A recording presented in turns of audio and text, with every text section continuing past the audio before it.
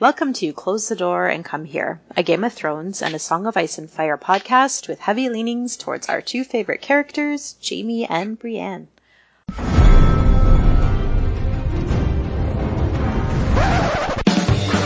was a bear, all black and brown and covered in hair. From there to here, from here to there, the bear, the maiden fair. Hi, I'm Lot, Lady of Tarth-Post, joined with Chicky. Hey, I am Chicky. I am at the Chikrin on Twitter. And Clotho? Perhaps she's not with us, but we do have John. We have spoken to this. Hey, I'm John. You can find me at John Ice Eyes on Twitter. Hey, what's that? Do I see Clotho now just joining us? Yeah. Hi, I'm Clotho. You can find me at Clotho Spindle on Twitter. Hi, Clotho. Glad for you to show up. Just joking. Lovely to have you all.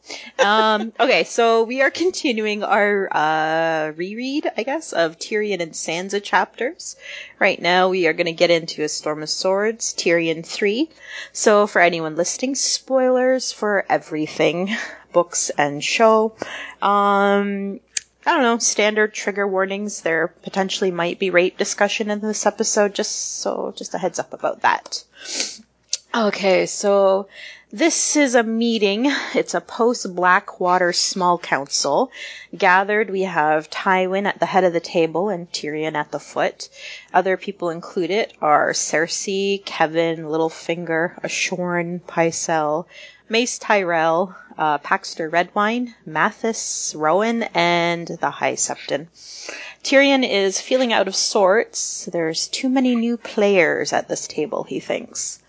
And Kevin is the only one who really kind of seems to give him any kind of warm greeting with a kiss on the cheek. They make, pleasantries and discuss Lancel's health a bit. Kevin reports that it's touch and go. It seems that Cersei visits him often. Wasn't that kind of weird, the way that he described it as touch and go, and then he mentions that Cersei's visiting him? Yeah, it almost seems like there's sowing, when I say they, I mean George, is sowing the seeds of perhaps Cersei having something to do with Lancel's touch and go health. Yeah, and I never remember noticing this before, and I swear to God I've never read a theory about it either, but it kind of stood out this time. Yeah, it was definitely sounding, yeah. It was flagrant, right? Because even Tyrion, we get this little inner dialogue of Tyrion questioning whether Cersei would be capable of murdering their cousin. Yeah, because one day, Kevin says one day he's fine, and then that's pretty clear. She's up to something if he's suddenly not fine after a visit. Well, I mean, I know that Jaime's worried about her killing Lancel, during Feast and stuff, but it's I don't ever remember. This just never registered with me before that Tyrion might have thought that she was trying to kill him, while he was on his deathbed. Mm-hmm. I think it's a reoccurring thing we see, in this chapter too. And I kind of question George's motives. Did he have all this set up and then abandon it? Yeah, well, so an ongoing question. Yeah. So we'll see it again in this chapter. Let's see. So Cersei's being charming with the members of the council, and she asks if they should start with the wedding arrangements, all the wedding planning. And Tywin is like, no, war plans first. Varys reports that Robert Glover was caught outside of Duskendale, and he's on a retreat towards Harrenhal. They discuss Robb Stark and theorize what he'll do next. Kevin brings up Balon Greyjoy's terms of alliance, and Cersei's a bit outraged and annoyed by that, that Balon would dare call himself king. Math and Rowan's position is, let him. All he wants is rock and frozen grounds in the north, and he thinks that he sees it as an excellent trade for ships. Mace agrees. Let Balon finish the Northmen while they take care of Stannis. Tywin mentions they need to consider Lysa Arryn as well. Mace tells the group, women have no stomach for war. Redwine offers that Lysa hasn't been a part of the fighting, nor committed any acts of treason, and Tyrion is basically like, oh, I beg to differ.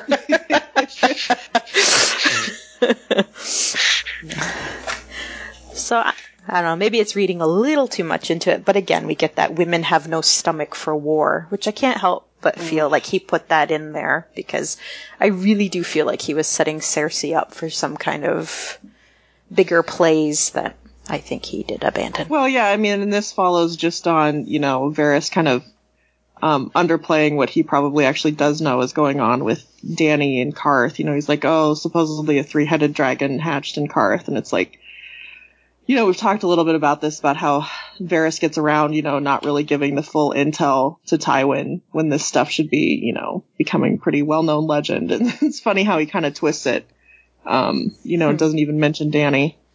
Yeah. So, yeah, the thing about the women not being up for war is clearly George playing with wait and see.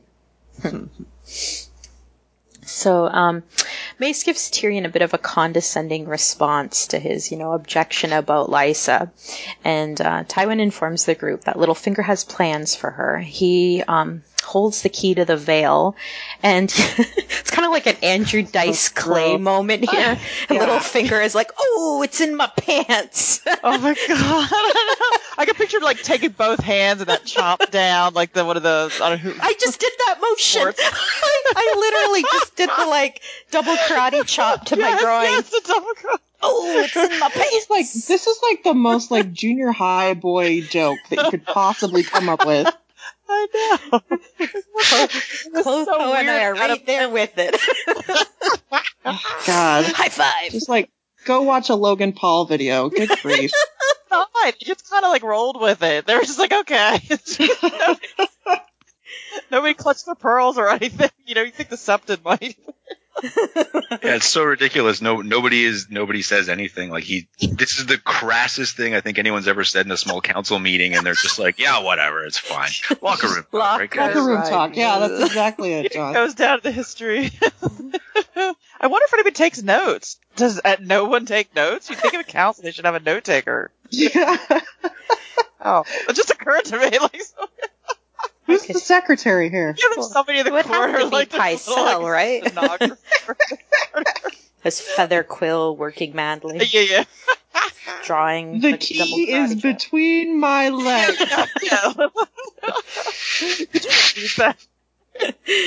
Okay, so it's kind of funny. Mace and what's his face have kind of a exchange, an eye exchange of oh, you're gonna marry Lysa, aren't you a little lowborn? But, he'll be Lord of Harrenhal, so it'll be totally appropriate for him to be her consort. Tyrion can see this plan has been set in motion, and he's only he is the only one questioning it at the table, and then he asks, so how is the crown going to pay for its debts without Littlefinger? Littlefinger thinks that any clever tradesman could do it. A Lannister, even better. Tywin tells Tyrion he's admirably suited to the task, and Kevin seconds it. Motion passed. Tyrion is the new master of coin. Pretty much. It was kind of fun to see that being played out, and Tyrion recognizing what was happening as it was happening. Yeah, well, I love how Tyrion's in these council meetings, Kevin works as, Tywin's vanguard, basically Kevin goes in and kind of softens everyone up to the idea, and then Tywin kind of swoops in and closes on the idea later on. And I know he's mad about not being the Hand anymore, but it doesn't seem like the worst job. He could have gave him something worse. Well, I think it's that there's this, the concept that it's the kind of job that someone lowborn like Littlefinger could have had. It's not necessarily it's that thing of nobility looking down on actually touching money and that kind of thing, I think. Okay.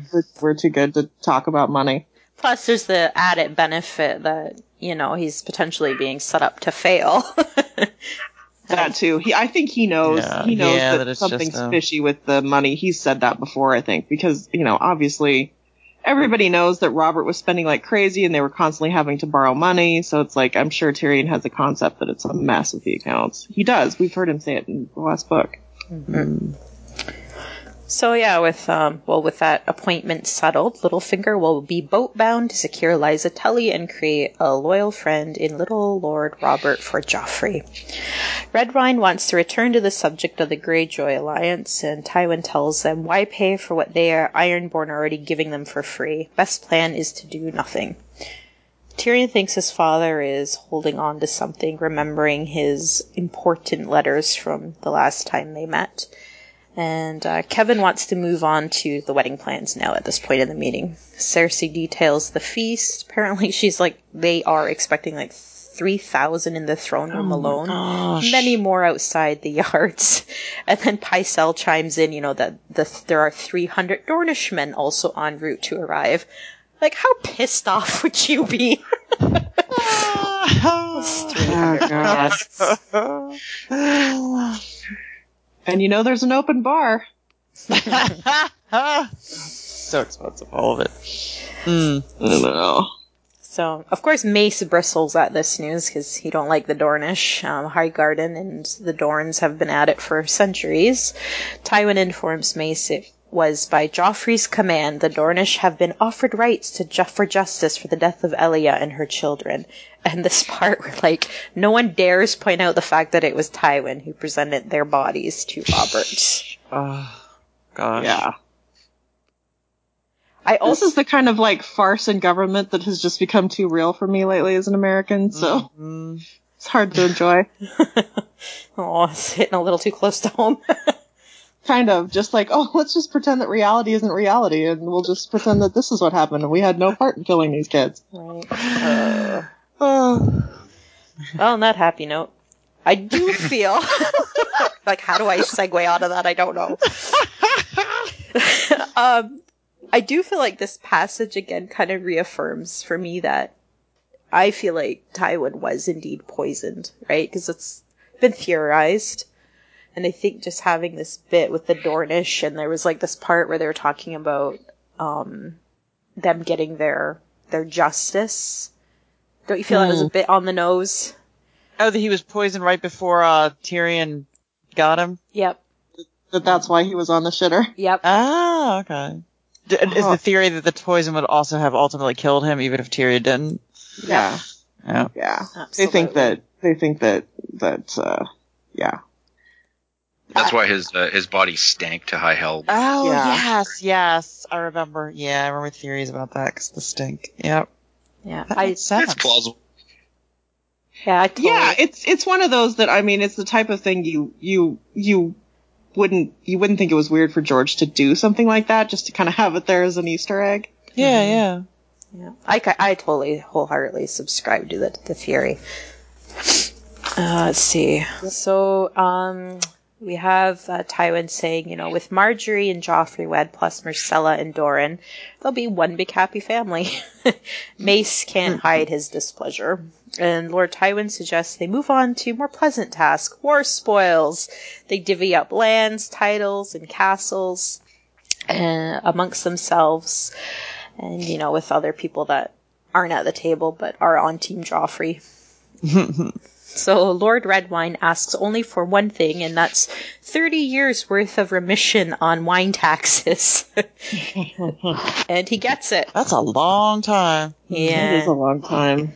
Big deal. I can't believe, Tyrion wasn't thinking about, well, that's gonna suck, given his new position. Yeah. The deficit grows bigger. Also, it's close to home. So I think it's pretty funny that Garland gets a whole bunch of lands and castles and shit, and Tyrion gets basically Jack. He gets a position, and he still doesn't have a house. He doesn't have any lands at all. He has no income. He's just flapping in the breeze. Yeah. Yeah, well, it's pretty impressive how well the Tyrells have kind of, come out of this smelling like roses, but I mean, I don't know if everybody knows, Paxter Redwyn is, he's Mace's brother-in-law. Like, this is definitely a family affair, the way that the Tyrells have come in and kind of, they've definitely made things work out well for themselves. So this is where we get the report of Varys about krakens and dragons and, Tywin tisking at it. And he wants more info about Tyrick Lannister, of which there is none. Here we go, goddamn again. I mean, I know that they talk about it. I always knew they talked about him, I do not remember him coming up like every single fucking Tyrion chapter like this. I think at this point we need some theories to be emailed into us. Like, what is up with this guy? We just need to go do the homework because I know they exist. I've read a ton of them. No, just let others email it to us. Okay. We're not doing homework. We're the teacher. We don't do the homework. We don't do the research anymore. Anyway, prizes to whoever does that. Okay, putting it out there. Okay, Kevin asks what to do about the gold cloaks who deserted and have returned after the battle. Cersei wants them killed. Varys suggests the black. Tywin wants their knees broken as example. Oh, Tyrion suggests maybe break a few knees and send the rest to the wall. God, this whole conversation was so... No. And there's the 1% hard at work, everybody. Yeah. I'm just like, how do you come up with the idea of just breaking people's knees to make sure that they're beggars for the rest of their lives? I mean, like, what is that thought process like for you? I know, how would people associate, like, what are you going to do, make them wear a sign, or, you know? I Like, don't fucking Jesus. There probably is signs. oh, gosh. It's also incredibly stupid because these are guys who came back willingly, looking to get their jobs back, and then Tywin's going to have... So basically, next time you desert a Lannister army, you just have to go into the woods and start robbing people and killing people, right? That's your only choice. Yeah. Good point. That is true. That's some long-term, not some long-term thinking they're doing. I know this is typical. I know this is typical military behavior to execute deserters, but God, it is so stupid. It's like you kind of need the manpower. I mean, like, that's been their whole problem. They need more manpower, and now they're just running around breaking all the knees of the guys who are willing to still fight. Right? And people switch sides so much, it almost seems like deserting is just another form of switching sides. You know, what's the difference? Those other guys, the higher-ups. Mm-hmm. So let's see. Tywin sees this as a bonus if, sorry, I missed this section. So Tyrion had suggested, break a few knees and then send the rest to the wall. And he mentions that the wall is severely, undermanned. But Tywin sees this as a bonus. Let wildlings flood the north, and that'll be another problem for the Starks and Greyjoys. He kind of has a point. I mean, it's not bad strategy. As long as, you don't live long enough to have to deal with the fallout, which Tywin won't, so. Not my problem. See, Tywin ends the meeting dismissing all but his family. When alone, Tyrion asks whose idea was it to make him Master of Coin, and no surprise, it was Littlefinger's. Cersei and Tyrion bicker about Littlefinger. Tywin snaps at them. Kevin mentions the intel Littlefinger brought them regarding the Tyrell plot to whisk Sansa off to Highgarden. Was, a little example of his loyalty. And then Cersei is outraged at this. And I just got a little passage. Cersei looked at their uncle in disbelief. Sansa is my hostage. She goes nowhere without my leave. Leave you must perforce grant, should Lord Tyrell ask, their father pointed out. To refuse him would be tantamount to declaring that we did not trust him. He would take offense. Let him. What do we care? Bloody fool, thought Tyrion. Sweet sister, he explained patiently. Offend Tyrell, and you offend red wine. Tarly, Rowan, and Hightower as well, and perhaps start them wondering whether Robb Stark might not be more accommodating to their desires. I will not have the Rose and the dire wolf in bed together, declared Lord Tywin. We must forestall them. How? Asked Cersei. By marriage. Yours, to begin with. It came so suddenly that Cersei could only stare for a moment. Then her cheeks reddened as if she had been slapped. No, not again. I will not. Your Grace, said Sir Kevin courteously, you are a young woman, still fair and fertile. Surely you cannot wish to spend the rest of your days alone.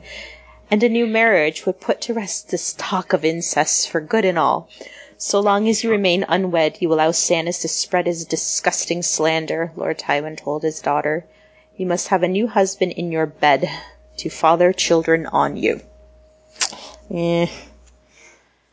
How extra horrible would it have been if for Sansa to find out, like, after she married Tyrion, like, if Cersei had ended up marrying Willis, like, how horrible would that have been? Like, to know that horrible Cersei has married the guy. Salt in the wound. Double ouch. Yeah. Oh, ruin your sweet dreams. I'm on Cersei's side here. Like, this is... Fuck these guys. Oh yeah, no, it's horrible. But I love how it's just the same thing that goes on later with Jaime, where Tyrion watches Cersei just hand all of her power away. She just cedes it away. Like, this is the same discussion that she and Jaime will have when Jaime gets back to King's Landing, which is, tell him no. Tell him no. You're the Queen Regent, you idiot. Just tell him no. Like, why are you letting them push you around like this? What are they going to do? Abandon you? They can't do that. Yeah. Yeah. Mm-hmm. This is what annoys me about Cersei. It's like she actually does have a lot of power, and she doesn't need to do some of the crazy shit she does to try to get power. She's already fucking got it. She just won't use it. Yeah. Well, I think George does a good job too, just creating Tywin into this really well fleshed out tyrant that really has complete control of his children, kind of. Yeah, and they have 30 some years of history of being, oppressed by him, so I'm sure that... Yeah, well, they're just trained to listen, but it's like, you just have to just not. And Tyrion's getting to that point. We'll see Jaime get to that point later in this book, but Cersei just, literally, Tywin has to die for her to get to that point. Yeah. Unless, well, here's another conspiracy, like maybe she poisoned him. Yeah, I've never bought that. I mean, she's the type of person who'd be bragging about that in her head. Yeah, you're right. You're absolutely right. Okay. Yeah, that is a good point. She couldn't talk to herself about it. Plus, she's so upset when he's gone. She really genuinely is upset. Yeah, well, I mean, they all spend their whole lives just begging for his approval. He's just so withholding all the time. And all they ever want is to please daddy. And then, each of them has all their weird ways of grappling with it. But Jaime's the only one who is just like, you know what? No, fuck you. I don't need your approval. Like, I don't give a shit what you think, Dad. Which I think is kind of awesome. He's the first one to actually just do that. Yeah. Yeah. I mean, we could have the discussion that he's also, got all the able white male privilege behind him with that. So it's easier for him to do it. But no, Jaime's the only one who finally is just like, you know what, actually, I don't give a fuck. Well, because Jaime doesn't care about any of the things that are important to Tywin. Like, Tywin cares about the family name and how things look, and he cares about, extreme power, and those are things that Tyrion and Cersei care a lot about. Jaime doesn't give a shit about any of it. So there really is nothing for Tywin to hold over Jaime, which Tywin realizes. And no matter what they say, both Cersei and Tyrion, I think, would love to have some type of, get compliments from Tywin. You know what I mean? I still think that would mean something to them, even if they wouldn't admit it. Which we have to say, that's something that Jaime's never had trouble with. I mean, you hear the way that Tywin talks about Jaime, it's not a way that he ever talks about Cersei or Tyrion. Yes, it's not something, it's not something he would need.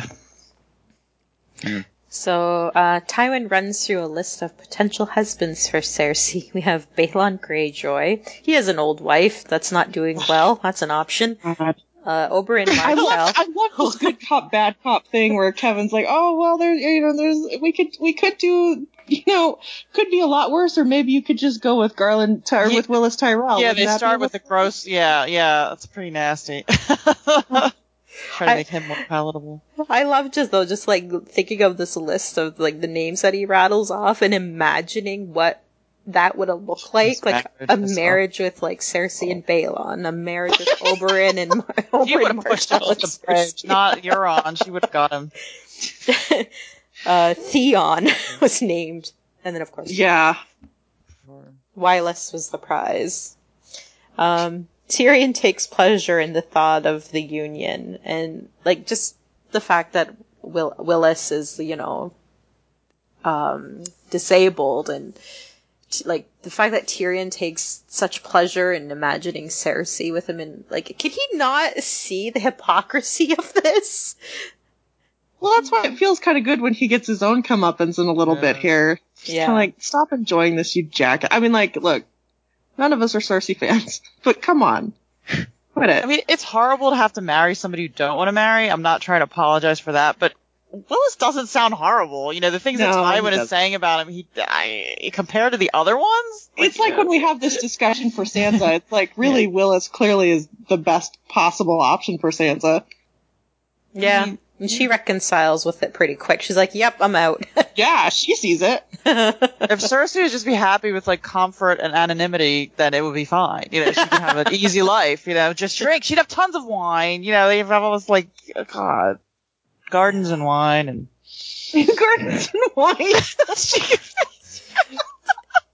strolling in the garden. Sounds like a nice Living the life. retirement. So let's see. Tywin is willing to hear out Cersei's objections to a Wireless Tyrell union, and Cersei asks for her leave to go. Tyrion thinks she's mad, but will ultimately fall in line. Or Tywin thinks she's mad, but ultimately will fall in line. Tyrion is concerned about what Jaime will do, and I think he has a line about him basically getting gutted by Jaime's sword.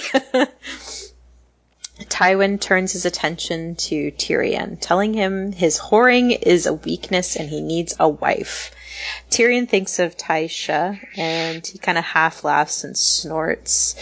And then he takes a little time to consider a wife. It would be a nice way to get away from the court and his family. Tyrion rightly guesses that his father plans for him to marry Sansa. He brings up the Tyrells, and Tywin is basically, it's a non-issue, given that they had no notions of their plans, wink wink. Tywin calls Sansa the key to the north, and that she must be wed in bed. Winterfell would be the claim to the man who marries her. Tywin asks Kevin if Lancel would be up to the task, and Kevin has his doubts. And then he suggests one of his twins. So again, something's going on with Lancel, but I think it was dropped. Hey, yeah. Tyrion lets them chat a bit, and he thinks of sweet-smelling Sansa. Gross. Tywin calls this his reward, the best he's likely to ever have. We learned Jaime was once planned to marry Lysa, and then instead, the whole thing with the Kingsguard happened. Tyrion was offered as a replacement for Jaime, and Hoster Tully wanted a whole man for his daughter. He then goes on to name all the other failed matches that he's made attempts at. Yeah, that was a little painful. Yeah. Tyrion and... because he said, what was it he said, the girl that, who was it? Selyse's cousin that Robert deflowered at Stannis and Selyse's wedding. Yeah. Oh gosh. Like the one, she's the mother of, oh God, can I not spit out his name? Edric. No, not Florent. No, that's only... Is it Edric Storm? Why am I trying to say Edric Storm? It's Edric Storm, right? No? The little kid. It would make sense. It's the right last name. Yeah, it's the only bastard he acknowledged, right? Yeah. God, why can't I spit out that kid's name? Jeez, I feel like this is both good and bad that I can't remember that kid's name. Anyway. It's like, God, I mean, like, even a completely disgraced girl from a lesser branch of a not massive house, they wouldn't marry him to Tyrion. I mean, like, it was pretty horrible. And the whole discussion about the potential of kids, that's something. I mean, if he's whoring around and sleeping with I don't know why I never really thought about. Has it ever brought up that he might have kids somewhere, babies, or? Well, I mean, obviously this is where all of the, did he have a child with Tysha thing is out there. He must have tons of kids running around. I don't know, what are they magically all taking moon tea, and that's the. Maybe they are in the brothels. Who knows? Or that's one of those things that. George just inserted that he kind of wants to hand wave away like inconvenient children, so he just is like, oh yeah, that's moon tea, it's fine, right? Yeah. We don't really address the A word around in this book very much. It's just like, good point. Yeah. He doesn't want to touch it. And I don't blame him, because man, that would be a big thing to tackle as many bastard kids as Tyrion should have.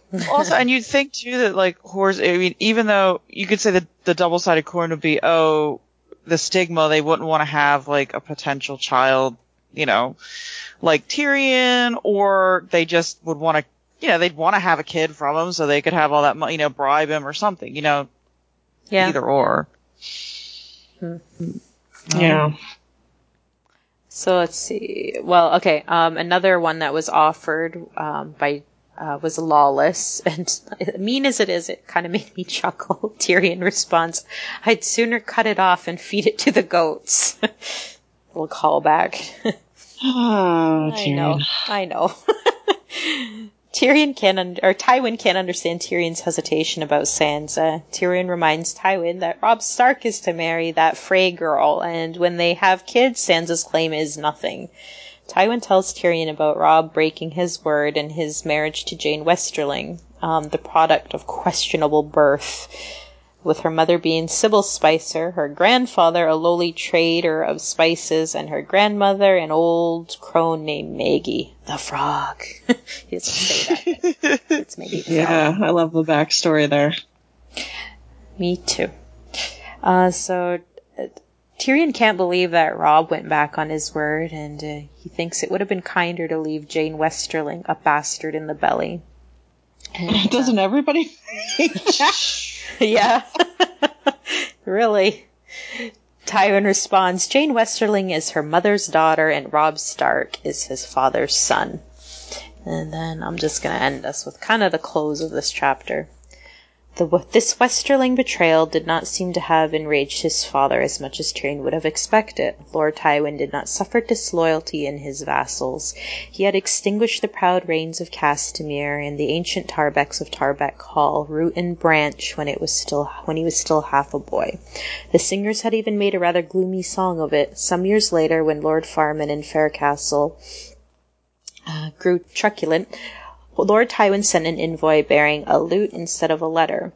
But once he'd heard the reigns of Castamere echoing through his halls, Lord Farman gave no further trouble.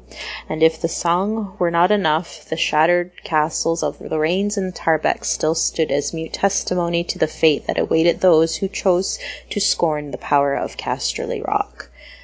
The crag is not so far from Tarbeck Hall in Castamere, Tyrion pointed out. You'd think the Westlings might have ridden past and seen the lesson there. Perhaps they have, Lord Tywin said. They are well aware of Castamere, I promise you. Could the Westerlings and Spicers be such fools as to believe the wolf can defeat the lion? Every once in a very long while, Lord Tywin Lannister would actually threaten to smile. He never did, but the threat alone was terrible to behold. The greatest fools are oft times more clever than the men who laugh at them, he said, and then... You will marry Sansa Stark, Tyrion, and soon. And that brings us to the end of that. This was a big chapter.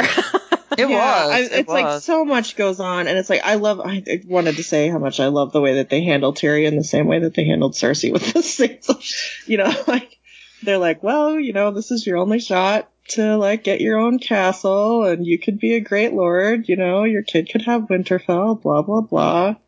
Just appealed to everything that they know he wants. I have to say, it's like exceptional. It's an exceptionally fun chapter to reread as well. Like you just get all these nuggets. Yeah. You now know what it's leading to. Well, and you hear like Tyrion saying, he's seeing his father sending all these letters, and Tywin drops the line about, sometimes more can be accomplished with what did he say? Ravens and quills or something like that, just little hints that he's, got the wheels in motion for the Red Wedding and stuff like that. And then this thing here of clearly Sybil Spicer, betraying Robb. It's, you can see the wheels turning. Yeah. Yeah, he really telegraphs the Red Wedding pretty hard, because he's saying, you're going to be Lord of Winterfell already. And Robb's still alive, right? But they're just like, they know what's going to happen. Yeah. And we know what's going to happen. It's all terrifying. But yeah, it's he's got his plan all laid out, and everybody else is just a pawn that he's moving around for the whole thing. Mm-hmm. For real. Yeah. And it's, I don't know, that it is impressive in a way. I mean, there's that begrudging admiration you kind of have to have for Tywin, how well he handles some of this stuff, but at the same time, it's awful what he's doing to, everybody. I hate to mention the show in a book chapter episode. However, I have to say, I really liked, this is actually a compliment to the show, the way they handled the scene. They had Cersei know of this news that Tyrion was to marry Sansa before he gave the news to her. So it was so much fun to see her play out that kind of gloating ha-ha. Smug. Oh. Yeah. And then the bomb is dropped that, oh yeah, you're getting married too, bitch. God. It's funny. It's kind of the reverse in the book. Yeah. Yeah. I don't know. Mm-hmm. Okay. Any parting shots for this chapter? That'll be it. I mean, like, we're really gonna have to start hating Tyrion soon. That's all I have to say. He'll work his way up to it. Don't worry. He's getting there. There were some hints. He'll deserve it. Yeah. Okay, let's go to the mailbag. Okay. We've got an email from Amy. It says, "Dear ladies and occasional gents, D&D have been given an Emmy nomination for their outstanding writing on Season 7, Episode 7, The Dragon and the Wolf. The script has been floating around on the internet, but I never paid attention to it until a handful of people on Twitter pointed out a few finer points.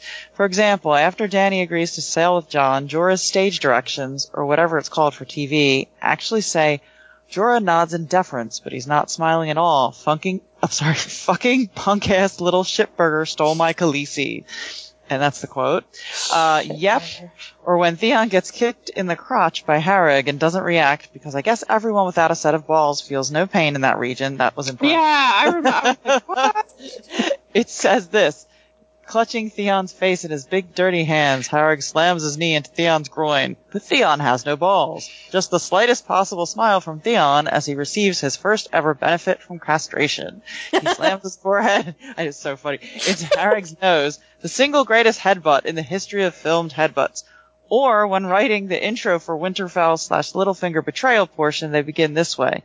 Sansa stands alone, staring across the snow-shrouded moors. She wears a hood to protect her from the wind and the snow, making her look like the French lieutenant's woman. A reference Sophie Turner will just have to Google. I don't really have a question for you here. You don't have to read all of this. I just did. I'd love to hear you all discuss how you feel about it.